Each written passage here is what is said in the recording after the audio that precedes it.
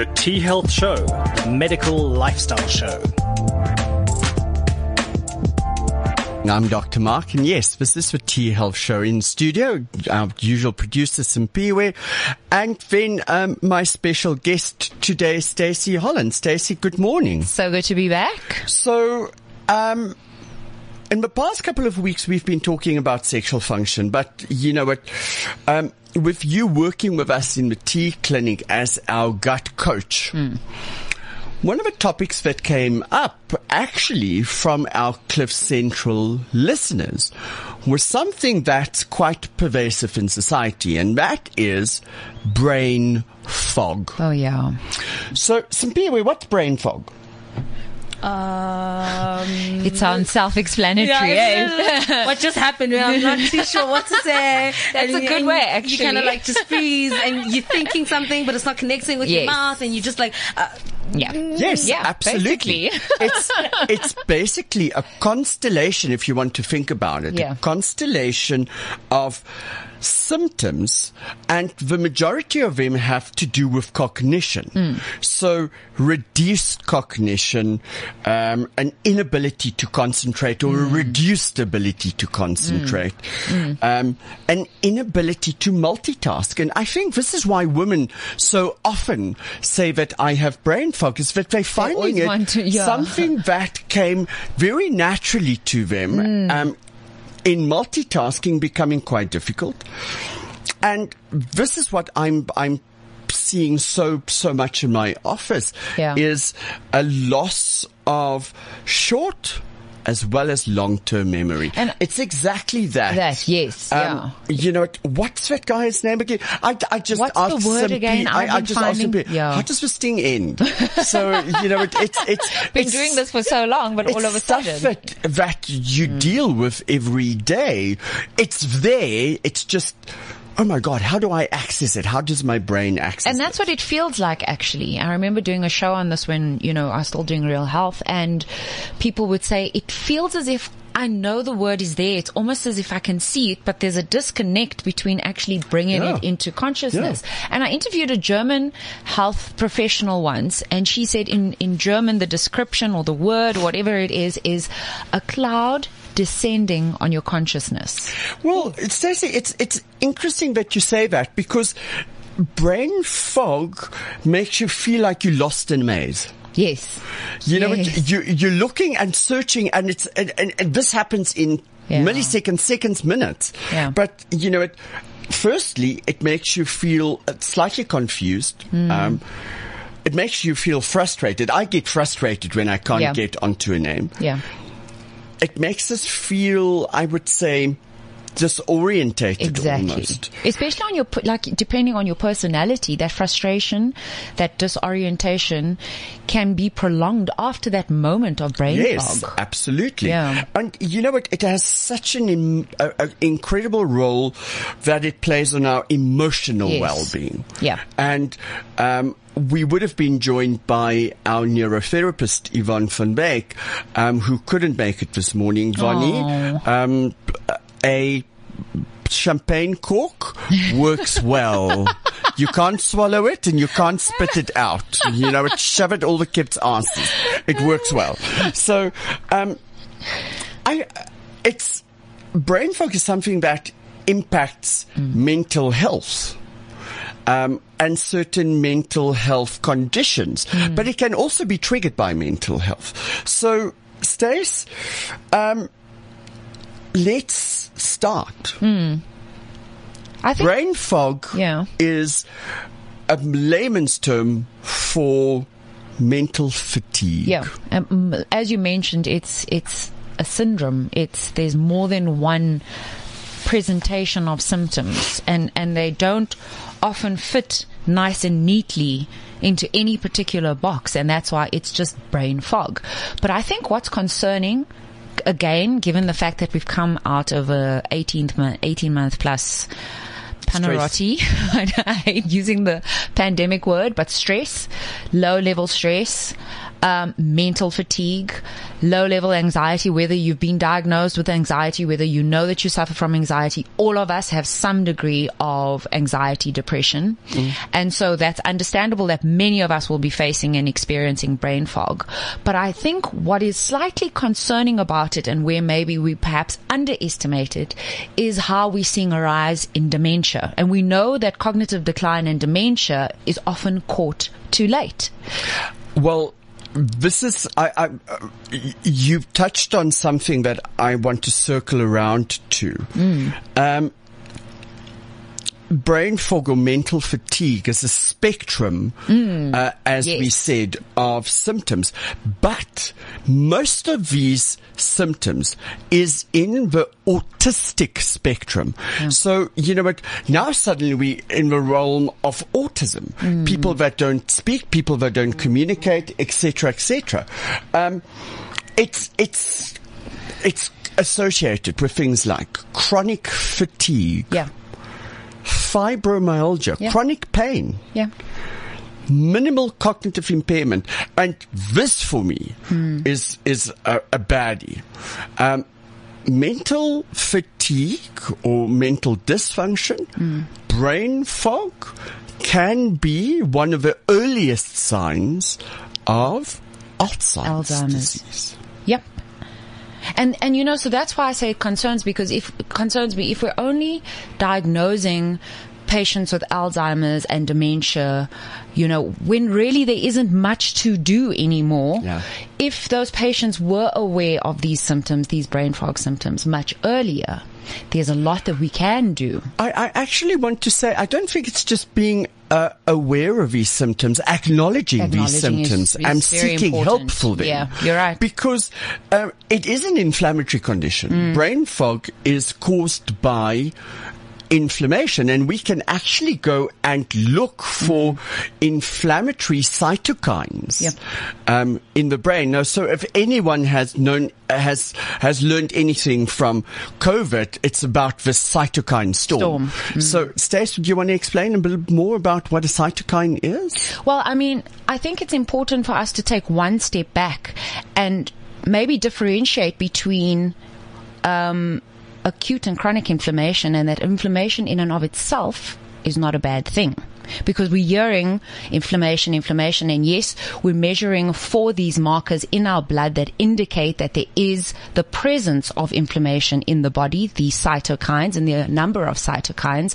But what we're experiencing with the cytokine storm, for example, is post-COVID, whether you have had mild or serious symptoms, many people are experiencing an increase or presentation of inflammatory conditions linked to autoimmune conditions as well. Absolutely. And the presentation of symptoms is particularly bad.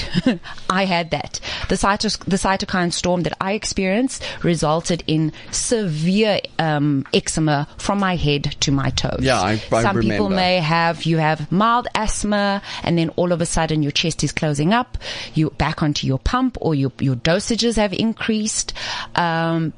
Pain like fibromyalgia, systemic pain in the joints and in the body. Many people have said, I've never experienced arthritis. All of a sudden my joints are inflamed. So that's what we can ascertain from experiencing a cytokine storm. These cytokines are not ever absent in our body. They're there as markers to let us know that the body is dealing with something, and that if it's in a short period of time, it's not necessarily a bad thing, and particularly when there's infection. Yeah. The long-term effects, and you know what, let's take a look at them. Something like celiac disease. Yeah. Explain a little bit about celiac disease. So celiac disease, you know, it's so funny that you asked that question now, because many people are just gluten intolerant and don't necessarily have celiac disease. So what is the difference? So the best way to explain it would be, one is where a minuscule amount, without getting too technical, one is where a minuscule amount of gluten, hidden or known, affects the digestive tract to the point where disease starts setting in and symptoms are experienced immediately. That's when I look pregnant. you can still tolerate, you can have a whiskey. If you had celiac disease, you would not be able to have your whiskey. You would not be able to have a sauce with gluten in it. You would not be able, and many sauces have hidden gluten. Yeah. You would not be able to have a soup with a thickener in it if you had celiac disease. Gluten intolerance is where you start entering into, I feel bloated, I feel uncomfortable. I look pregnant. Noting never that mind. you have diverticulitis, and there's a difference between having diverticulosis and diverticulitis. With you, the disease has started setting in. There are symptoms that are present. Diverticulosis, those polyps or sacs that form on the colon are present, but they're not causing any pain. And I think, we can go into the technical details, but it's important to note that we're experiencing, more and more people are experiencing these crossover symptoms. They're Absolutely. maybe being diagnosed with celiac, but then later on it's changed to diverticulitis, and then someone says, no, you've got SIBO, which is small intestinal bacterial overgrowth. And this is what we spoke about in our previous conversation that you and I had about the gut. Simpiwe, you were in that session where we reminded people, or we didn't remind people, we told people that the organisms that live in your gut. Now, Stacey, there's a variety of them, from bacteria to viruses to fungi to yeasts to parasites, all of them incredibly beneficial, or most of them beneficial, and not just beneficial, but crucial for our survival. Yes, even if they're not noted and studied as being beneficial. So we know that they're pathogenic. We know that they are opportunistic. So opportunistic being they have the potential to cause disease. Pathogenic meaning they definitely can cause disease when they're in larger numbers. But even though we know that pathogenic and opportunistic bacteria are technically the bad guys, we still need them in our system. They still fulfill a role in our system. You know what, just for those who didn't listen, a little bit, I like throwing in stupid trivia. You know what, you need to know what it's like to live in my brain.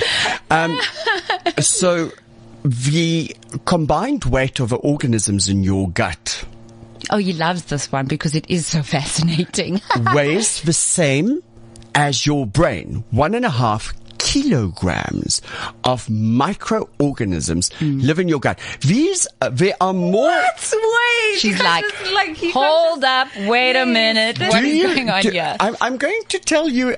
In fact, I think some people, it goes up to 2.3 kilograms. Wait, what? 2.3. It weighs as much as your brain. Now, the interesting thing is, there are more organisms that live in the gut than you have cells in your entire body. So you have more bacteria, yeasts, fungi, viruses that live inside you than you are human.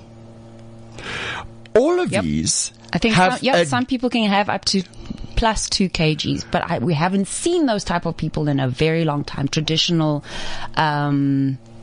communities. Yes, that actually live off the land. Yes. Yeah, fermented foods. Yeah. It's scary. Now, I'm going to tell you what happened with me. Okay. So, as Stacey said, I have a condition. It's an inflammatory bowel condition. So, it's not IBS like most people will know it, or spastic colon. I have something that's a little bit more inflammatory and a little bit more advanced, and it's called diverticulitis. Now, there's a couple of inflammatory bowel conditions, some of them really bad, some of them autoimmune conditions, but mine is triggered through, guess what? Stress and diet. Now combine the two with one another, and that's an explosion waiting to happen. Basically, not waiting to happen, happening. which does happen. Don't you think that and most- don't eat beets and wait for that explosion to happen, because you actually think that my kidneys just exploded or something. Don't you think that all these inflammatory bowel diseases and conditions have an underlying autoimmune Yeah, I do think trigger? that. You know, Yeah. I know some are. Or they actually cause an autoimmune Autoimmune, condition, yes. and they feed off one another. In fact, coming back to your celiac, that's exactly what it would be, is that sensitivity to gluten is an autoimmune response. Yeah. And that's why you would see crossovers, like you mentioned, with IBD, and many people will say, okay, I first got diagnosed with diverticulitis, now I'm struggling with something else, Yeah. then I have skin allergies, Yeah. and then my sinuses all of a Thyroid sudden- conditions, Yes, which yeah. leads Yeah. to simple autoimmune conditions, has an increased risk of you developing things like Parkinson's, dementia, and Alzheimer's. Yeah. So when were you diagnosed? I was diagnosed about 4 years ago. I was standing in my practice on a Wednesday afternoon, and I thought, oh, yummy, tonight's sushi night. For those of you who don't know, Nickel Way has a pick and pay that on Wednesdays at Time Cafe did half price sushi. Yes, yeah. And it was some of the best sushi in town. So I would walk in, wave at my favorite waiter, go do my shopping, and when I come back, my sushi was waiting for me, and I'd sat down and had sushi and a glass of gin. So, 2 glasses of gin. You saw the look. And the next morning I was standing in my practice, and Stacey, you've met Ali, and I was saying to Ali, sure, I'm uncomfortable. And I thought to myself, you know what, I've for many years have symptoms of irritable bowel disease. Not, you know, it's just, I'm a little bit bloated and I'm slightly sore in my lower abdomen, but nothing serious. And then it became localized to my left groin area, and I worked the next day, but at the end of the day I couldn't stand up, and I thought to myself, oh my God, what is this? And I that Saturday I was working, and as I walked into the office and I saw my first patient, I actually walked out and I said to Alice, you need to get me an appointment for a sonar or a CT scan now, because something is up.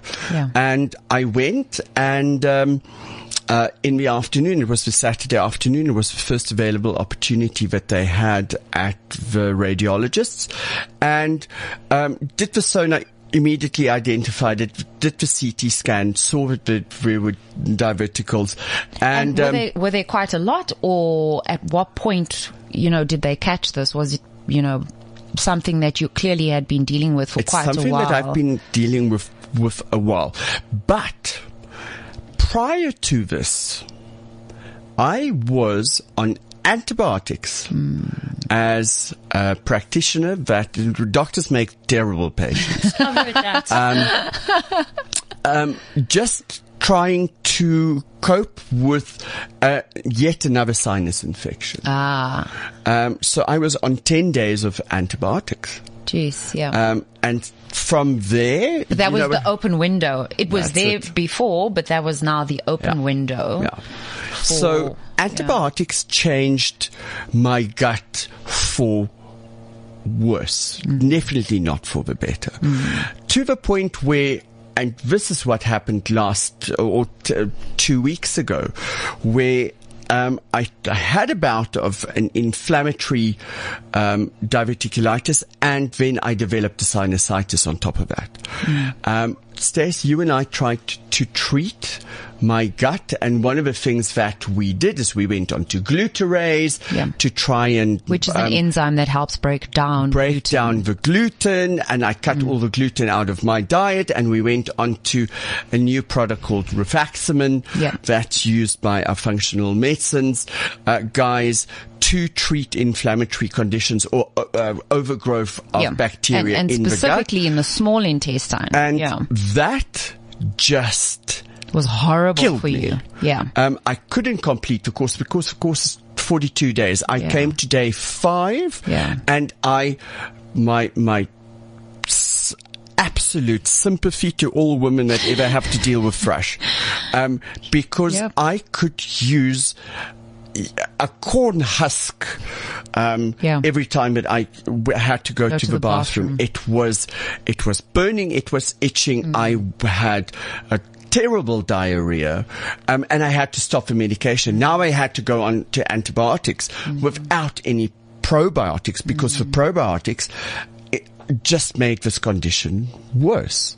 So, and it's interesting. And there are so many people that deal with this, and this is why we're having this discussion. It's such an important point that you just mentioned. The probiotics can potentially make things worse, because as probiotics became a new trendy word, it's popular, it's a new supplement, and everyone was like, oh, the gut health is so important.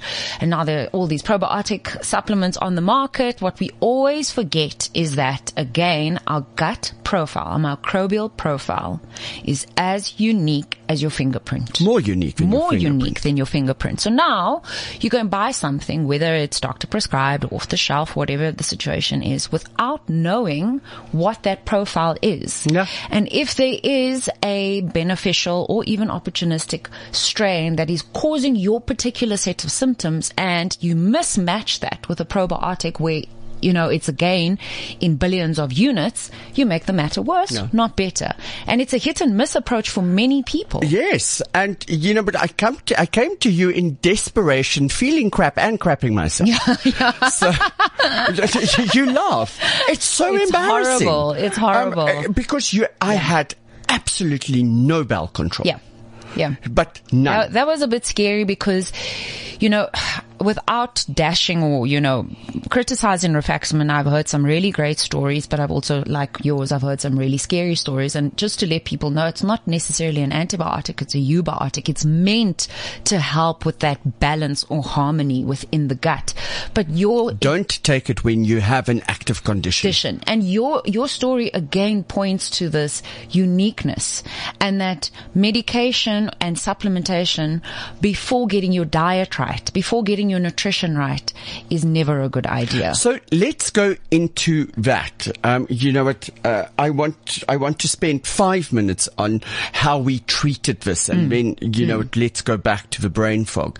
The only way that I treated this was to go on to Stacey's bone broth. There are ways of making it better, but we'll talk about the bone broth now. And green juice. I couldn't eat anything. I had to stop all my medication. And when I say all my medication, the only stuff that I took was my prescription medication. I stopped all my vitamins. I stopped all my minerals. I stopped all my supplementation. And I literally, I don't want to say sweat it out, because I didn't sweat. I pooed it out. And over time, it took about a week of being hungry, being grumpy, being irritable. And that's because you work in a somewhat elevated stress environment. You don't have the opportunity to just chill at home while you're doing something that is somewhat detoxifying. Staying on clear fluids that helped me to just get some form of gut integrity back. Something that happens with an inflammatory bowel condition is the spaces between the individual cells, and Stacey, you know this much better than I do, open up, and all these toxins, all these organisms that's supposed to be in the gut in an acidic environment start leaching out into the tissue, and from the tissue directly into the bloodstream. And that affected my brain dramatically. Which is, comes back to the brain fog. Because you're meant to have, as you mentioned, these tight junctions within the intestinal wall, so that what is meant to be in the lumen, the inner space of the digestive tract, that is hole meant to stay. That's supposed to be hole. there. It's supposed to stay in there. Stress stress opens up those tight junctions. Absolutely. Absolutely. You could actually have a physical item, so food that we eat, toxins in the food that we eat, and the wall is not as strong, and it starts becoming permeable, it's a little bit weaker, and maybe those tight junctions are closed, but they're weak, and then you consume something like gluten if you're not meant to, or corn, for example, especially GMO grains, and they push their way through, and then also the microbes, the pathogenic or opportunistic microbes. As you feed them what they love to eat, which is sugar, grains, dairy, they grow in size and literally start spreading in and through the wall of your intestines. And this is very interesting. Simpiwe, have you ever seen what fungal hyphae looks like? Can we just backtrack? What is that? Before I Something out of a science fiction movie. What in the world is that? If we look at the rainforest, Yeah, good example. the amount of fungus, that is on the forest floor, not only helps the forest to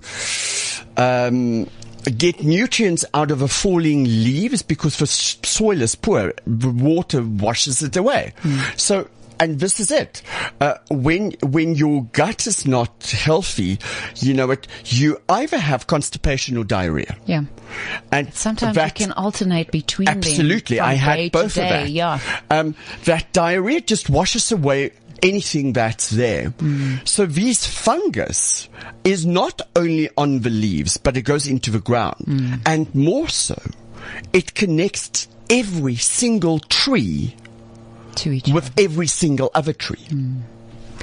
And if one of these becomes poisonous, or if there's a break in that connection, the connection between the different trees are gone. Trees speak to one another through, like our gut and our organs speak to each other through neurotransmitters, through the system, chemical messengers. And if there's a breakdown in that, it's a disaster. And also, as these hyphae extend, what it's technically doing is extending the colony.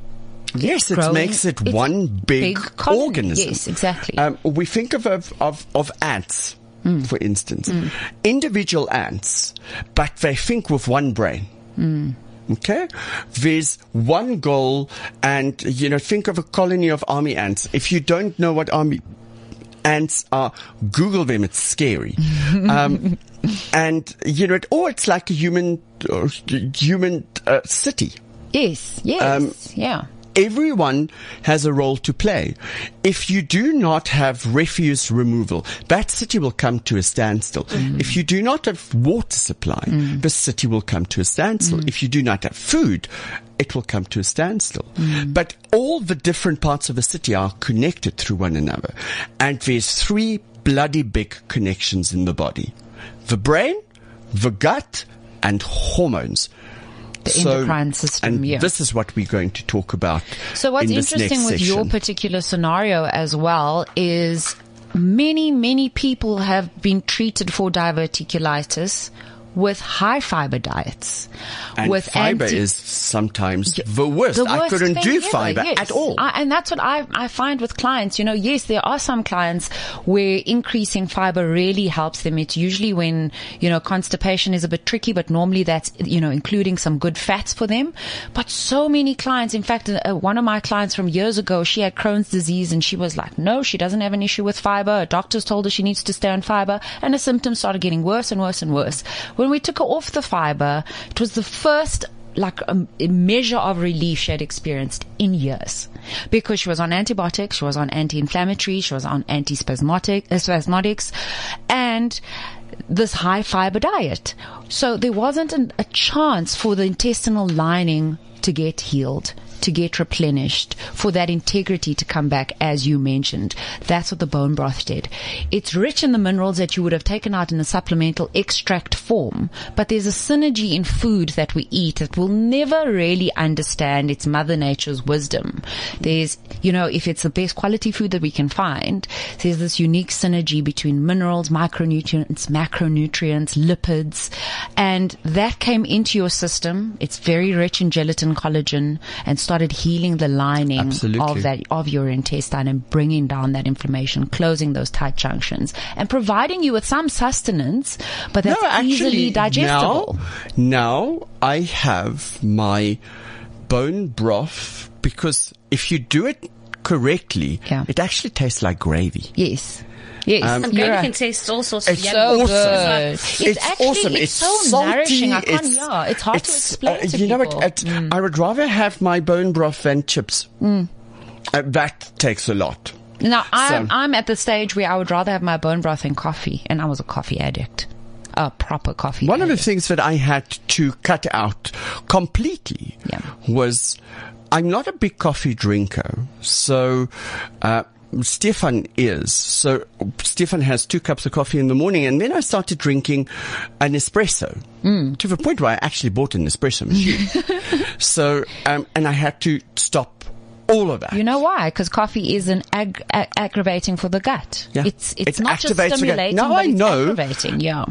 There's the stimulating part for someone who has a good gut. Yes. And aggravating for someone that has a compromised gut. And remember, you may have a compromised gut now, and we have 6+ meters of intestinal wall, right?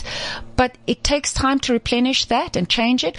But I mean, it's one of the areas with the fastest cell turnover. So if people actually just dedicated themselves to healing their gut. It took me 2 weeks, not even. It took me about a week to become, okay, fine, I can tie my shoes again, because it was so bad I couldn't bend down to tie my shoe. And you know what, I'm not a big guy. Actually, I'm quite svelte. You are.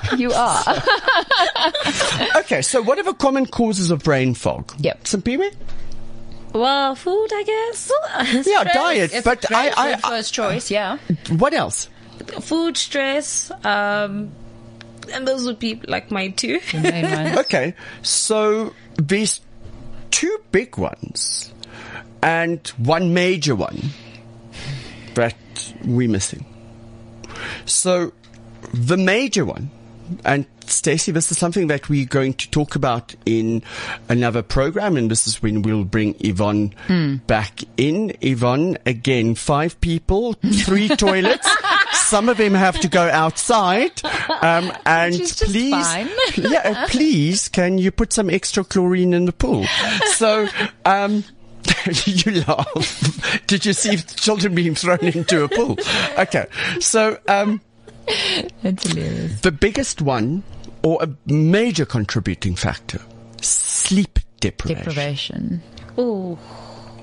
How many of us Actually people get on a daily sleep hygiene is something we definitely get sleep proper Wait, you took it to another level. sleep hygiene. So sleep hygiene is, everything that's got to do with sleep. Your sleep routine, the environment in which you sleep, etc., etc. The habits that it's actually a ritual to prepare for sleep. Absolutely. It's one of the first things that I tell my patients. What I need to adopt besides skincare routine is also good sleep. 100%, babes. And they go together. So, okay. Yeah. It's the easiest to think about it. Every morning when you wake up, you do the same stuff. Yes. Okay. Every night before you go to bed, you should do the same stuff. That is a sleep routine. Whether it's 4 o'clock in the morning after a party, or 7 o'clock at nighttime on a cold winter's evening. Yeah. You put the cat out, you go and take your glass of milk, you remember to take your tablet, then you go brush your teeth, you find the cat again, you bring the cat in, hopefully the lights etc., would have been etc., dim. etc., Yeah. and then you get into bed. But we'll talk about do that, yeah. So sleep is incredibly important because it can, the lack of sleep makes the brain tired. Like a muscle, the brain gets tired. tired. And the reason, I think a nice way to explain why that is to people is when you're sleeping at night, it's like your office assistant or your PA saying, okay, Mark's left. There's a whole bunch of papers, on the reception desk. Now they have to And work. I'm going to take those papers and start filing them in a cabinet under the right keywords. So, and that's important because those sleep cycles, those two things have to happen. It's not just filing away, because can you imagine how frustrating it would be if you file away Justin J anyway? Right? When you want to retrieve the information, when you want to recall the word, when you want to remember the address, you can't find it. So those two things are important. The brain needs to file away those pieces of information from the day, from the week, in the right order, in the right sequence, with the right keywords in the brain. And Yvonne has a great word that she always uses. She calls it pruning. Yes. Because the brain prunes as well. It gets rid of information that you do not need. It will prune anything if it hasn't been done repetitively. Okay. That's why you don't use it. The next one, you mentioned stress. Yes. So let's quickly talk about stress. Stress leads to poor quality sleep. Stress leads to, Stacey, an increase in stress hormones, cortisol, insulin, and those in itself can cause gut problems. Think about people that complain. It's when they're stressed or when they're in a stressful situation, they start having tummy issues that they, my ulcer is playing up. Why? Because it's the stress hormones that's triggering an increase in the production of acid in the stomach. So suddenly we change the environment. Think of what we do when we get a cold snap. All of us bitch and moan, oh my God, it's freezing. So the organisms that live in your gut, the moment that there's an increased amount of acid and the pH in your gut change, it's like the gut organism. Suddenly, this is not the environment in which I'm comfortable with. And it plays up. Which is why when you do something that's good, for example, you start healing your gut, you have that period of time where you feel absolutely crap. Because it's the same type of thing. We're changing that internal environment, and those microorganisms are like, what are you doing? But I think an important part of stress, and especially with the hormones, cortisol being secreted, and even insulin, for example, is, that old fight or flight, or the traditional model of fight or flight, right, is that your body, if it was going to face a tiger or run away from the tiger or the lion, where do you think it needs blood? In your muscles. So it shunts blood flow away from the digestive system, which means there's less nutrients going into that part of the body, less nutrients are being absorbed. And less nutrients that you can actually then put into the fight and flight. So that model has changed slightly. I know, to fight, flight, freeze. Think about it. If there's something that's chasing you, oh, like a dog that's done that before, and all I needed to do was run. Are we talking about that? And then you freeze instead of run, and instead of facing the dog. You can do three things. You can fight it, and then eventually you see, okay, fine, this is more powerful than me. And now your next response is going to be, okay, let's run away. But eventually you're going to get tired. What would be your next response be? Freeze. Let's hope if I do not move, it will not see me. And what's interesting is that those who have created an adaptive system could choose to freeze immediately, not fight, not flight. But that's what rats do. Yes. Think about it. And we use them in studies. They don't respond like humans. Or fucking mosquitoes. Oh, they're the worst. They're the worst. No, guys, flies in Johannesburg in summer are the worst. They can disappear by just... So no, I'm with you, but it's to sort of paint that picture that when we're stressed out, blood flow and therefore absorption of nutrients isn't where we want it to be optimally. So you have to find a way to start managing your stress, because stress is perceived stress. Your brain and your body doesn't know the difference between death and an email from your boss or a colleague that you absolutely hate. Oh, I can just hear Yvonne go ding, ding, ding, ding. So, You know what I mean? It creates the same chemical reaction, and that's why becoming more resilient must be something that you have to work on. so we're running out of fast time. running out of time. I can't believe that this has gone so fast. But so there's two other causes that I want to touch on, and then we're coming to the diet part. Yes. Okay. So physical inactivity. Yeah. Physical inactivity causes brain fog. So this would be like you not working out. Yeah, you've been sedentary for If a you're while. not active, the brain slows down. And this can lead to symptoms associated with brain fog. Inability to focus, poor concentration, headaches, forgetfulness, anxiety, confusion, depression, low energy, sleep disturbances. One that's very big and that presents in our practice on a continuous basis is hormone Dysregulation, imbalance. yeah. So if we think about the major hormones, if I say hormones, Simpiwe, what do you think about? Oh, my mood swings. Which hormones Like, I do you think about? Oof, that's a good question. Estrogen is usually one that comes up Estrogen? first for women. Progesterone Yeah. for women, because these are things that they know about. Yeah. Testosterone. Testosterone. So Does that change then? Like when absolutely. Yeah. As women go through their menstrual cycle, or as women go through pregnancy. Have you ever heard of pregnancy brain? I actually wanted to ask, Craigie brain, yeah. does that have like does that link to with the Brain brain fog. fog? Yes, Yes, definitely. absolutely. Definitely. Women who are going through pregnancy have a higher level of estrogen and progesterone, which will lead to an inability to remember things somewhat. It decreases their ability to multitask and to focus and remember things. So is that by virtue of just having elevated estrogen and progesterone, or is the elevated hormone profile leading to something else? For example, poor absorption or... Absolutely. Okay. It leads to that, but it also leads to, and this is what we deal with in the T clinic a lot, an imbalance in the hormone systems. So it's interesting that estrogen is found, or estrogen receptors are found in high concentrations in areas of the brain that's related to the formation of memory and learning.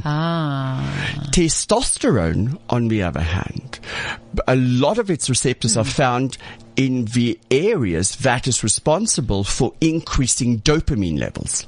So if there's an imbalance between testosterone and estrogen, not only do you find as estrogen starts dropping that I'm not remembering as well as I should. I can't recall. It's more difficult for me to learn. And a lot of the times people see that as brain fog. But you know what? It's associated with depression and anxiety. Testosterone, on the other hand, through its role that it has to play on another neurotransmitter or chemical messenger, dopamine, in the brain, where dopamine helps with the communication between individual nerves and then through the pathways in the brain between different structures and different organs to the brain. And I think this relationship between testosterone and dopamine might like ring a bell for some people, in that we hear that dopamine is a feel-good receptor, and it's more the motivating receptor. It's a more motivating, reward yes. behavior. So sometimes and it creates repetitive behavior. So when you've got that brain fog, and you know you've got that brain fog, but you just don't know how to get yourself out of it, nor are you motivated to get yourself out of it. Testosterone. Yeah. Because I think that's an Testosterone. important thing. Sometimes people are aware, but it's like, well, how do I pull myself out of this hole? So the biggest thing that my patients give me after 2 or 3 weeks, women especially, I remember better. I have less mood swings. Yeah. Guys, I'm more motivated. I'm driven. Oh, bring it on. Yeah. At energy levels increase. Now, it's very interesting that with all our sex hormones, testosterone, estrogen, progesterone, all of them are metabolized in the gut. Yeah. All of them have direct connections through the vagal nerve and this 1.2 to 2.3 kilogram microorganism organ to the brain. The metabolites of your sex hormones, being it estrone, estradiol, or estriol, DHT from testosterone, have active effects not only on the gut through neurotransmitters and on the organisms that live in the gut, but directly back to the brain. This And these brings organisms produce their own hormone-like Absolutely. substances, which Absolutely. can cause further disruption as well. Absolutely. Yeah. They non-vasoactive, psychoactive neurotransmitters. There's a word for you. Try and Repeat say it 5 that times. fast. Okay. Simpiwe, Yeah. what is the brain predominantly made of? Ooh, you see now, that's putting me on the spot. Yeah. Because this is something that people don't know. So It's you something. have fats, you have proteins, What do you think is the major? you have carbohydrates. Let's go with protein. Wrong. Okay. And this was And it's not this a for bad me. first guess because I know why you're doing it. As a structural component, you would We think Yeah. proteins. Okay. The major component of the brain, 60% of your brain is made of fat. Okay. That's a plot twist. So, and now, Brain. and this is where the diet becomes so incredibly important. People go onto low-fat diets. Yep. What you are doing is you are starving your brain, and your brain starts to digest itself. And the brain is a very, very energy hungry organ. It takes precedence. So now we have, Stacey, I'm going to be slaughtered for this because people think that intermittent fasting is great for them. It's the worst thing that you can do for your brain. There's many, many, many people. In fact, I'm seeing more people that should not be fasting. Also because most people don't know how to break a fast and how to go into a fast. So there's, if you look at ketogenic and low carb diets, there's an element of fasting that's definitely regenerative because then you start producing what are known as ketones, and ketones Is the best form for of the brain, energy for yes. the brain. But it's a structured way of doing it, and what people think Bloody they're difficult. doing in doing intermittent fasting is just starving themselves and depleting their body of essential nutrients. So wait, because I've been one of those girls that even had the app, right? Where you pick like the 16-hour of I'm not eating from this time to this Yes. time, and then after this time I'm definitely indulging in like maybe that meal that Yeah. I've already looked at The pizza laden with everything else. Yeah. Yes, so you're telling me that's wrong. Most times, yes. Okay. Most times, it's actually what it's doing. I'm seeing is it's damaging people's metabolisms. It's like Mark mentioned, you're not providing adequate amount of nutrients to feed the brain. So, your brain, and we've discussed this a little bit earlier, is most active. Actually, guys, listen to this because you don't know this. The brain is most active at night while you are sleeping. So, I tell my patients that wake up at 2 o'clock or 3 o'clock in the morning and can't go back to sleep or battle to go back to sleep. The first thing I ask them is, what time did you eat? 6 o'clock, 7 o'clock. Okay, 2 o'clock in the morning, so 6 or 7 hours have gone. Think about this. If you are active at gym, what's the first thing after gym that you want? You want sustenance. Okay? So now you're starving your brain of healthy fats. And Stacey will go into the healthy fats. And now the brain wakes up and it sounds alarms and say, I'm working, but I'm running out of energy. I will have to shut down. So it's waking you up in a fight-flight reaction. I need energy, otherwise I can't do my work. That's like a very interesting way to explain it, because I think there's times where most people wake up in the middle of the night and they're like, "Oh, there's something on my mind." Like, Yes, there's the work. brain was That's email. active. You never think of food. It's always like I didn't send that email, or I didn't do that, or you know what? Let me catch up on my Netflix and watch something. And that's the worst thing to do. So what I tell my patients, and guys, try this before you go to bed. I told you, put the cat out, but eat something. And one of my favorites recommendations is good quality yogurt. And we can do an entire podcast on what good quality food actually is. I actually tell my patients, eat a piece of cheese. Or cheese. That's good, yeah. And because it's got healthy fats, it's got carbohydrates, it's got protein. And if it's the right cheese, it's got probiotics in it as well. And what we actually need is fat. So, you know what? If you're on a low-fat diet, Dante, listen carefully. If you're on a low-fat diet, you are not feeding your brain adequately. So, Stacey, let's quickly go into nutrition. The healthy fats. Yeah. Okay. So, we definitely don't want anything that is processed, anything that is stable at room temperature, or that was meant to be stable. And then, okay, actually, let me step back. Seed oils, canola. Horrible. Even grapeseed. Olive oil is amazing. Do not cook with olive oil, people. Drizzle it over your food. Lots and lots and lots. If you have cravings, if you get hungry, be liberal with your olive oil. It's excellent. Very healthy and coconut oil is excellent as well. Avocados are amazing. Your sources of dairy, you want to buy from farmers that treat their animals properly, and then also ferment their cheeses and their dairy properly. So something like kefir is amazing, which is a fermented milk using kefir. That's like Mars. Yes. Or Machal. Yes. Mars is amazing, but don't... Can I teach you how to pronounce that properly? Amas. There we go. Okay. So amas is amazing. The only thing that I would recommend is if you have a granny or a grandfather that can teach you the traditional way of making it. What we buy in our stores is commercially made, and it's got things like fillers, emulsifiers, plant stabilizers, things like that are not great for the gut.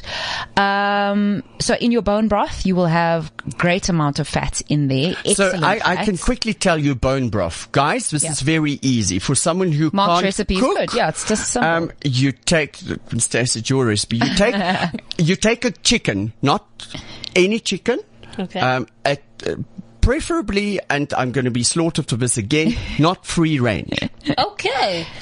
We got to get a farmer. This is such a fascinating thing for me because these things change all the time. Yes, you're right. We get confused because 1 minute we should have free range.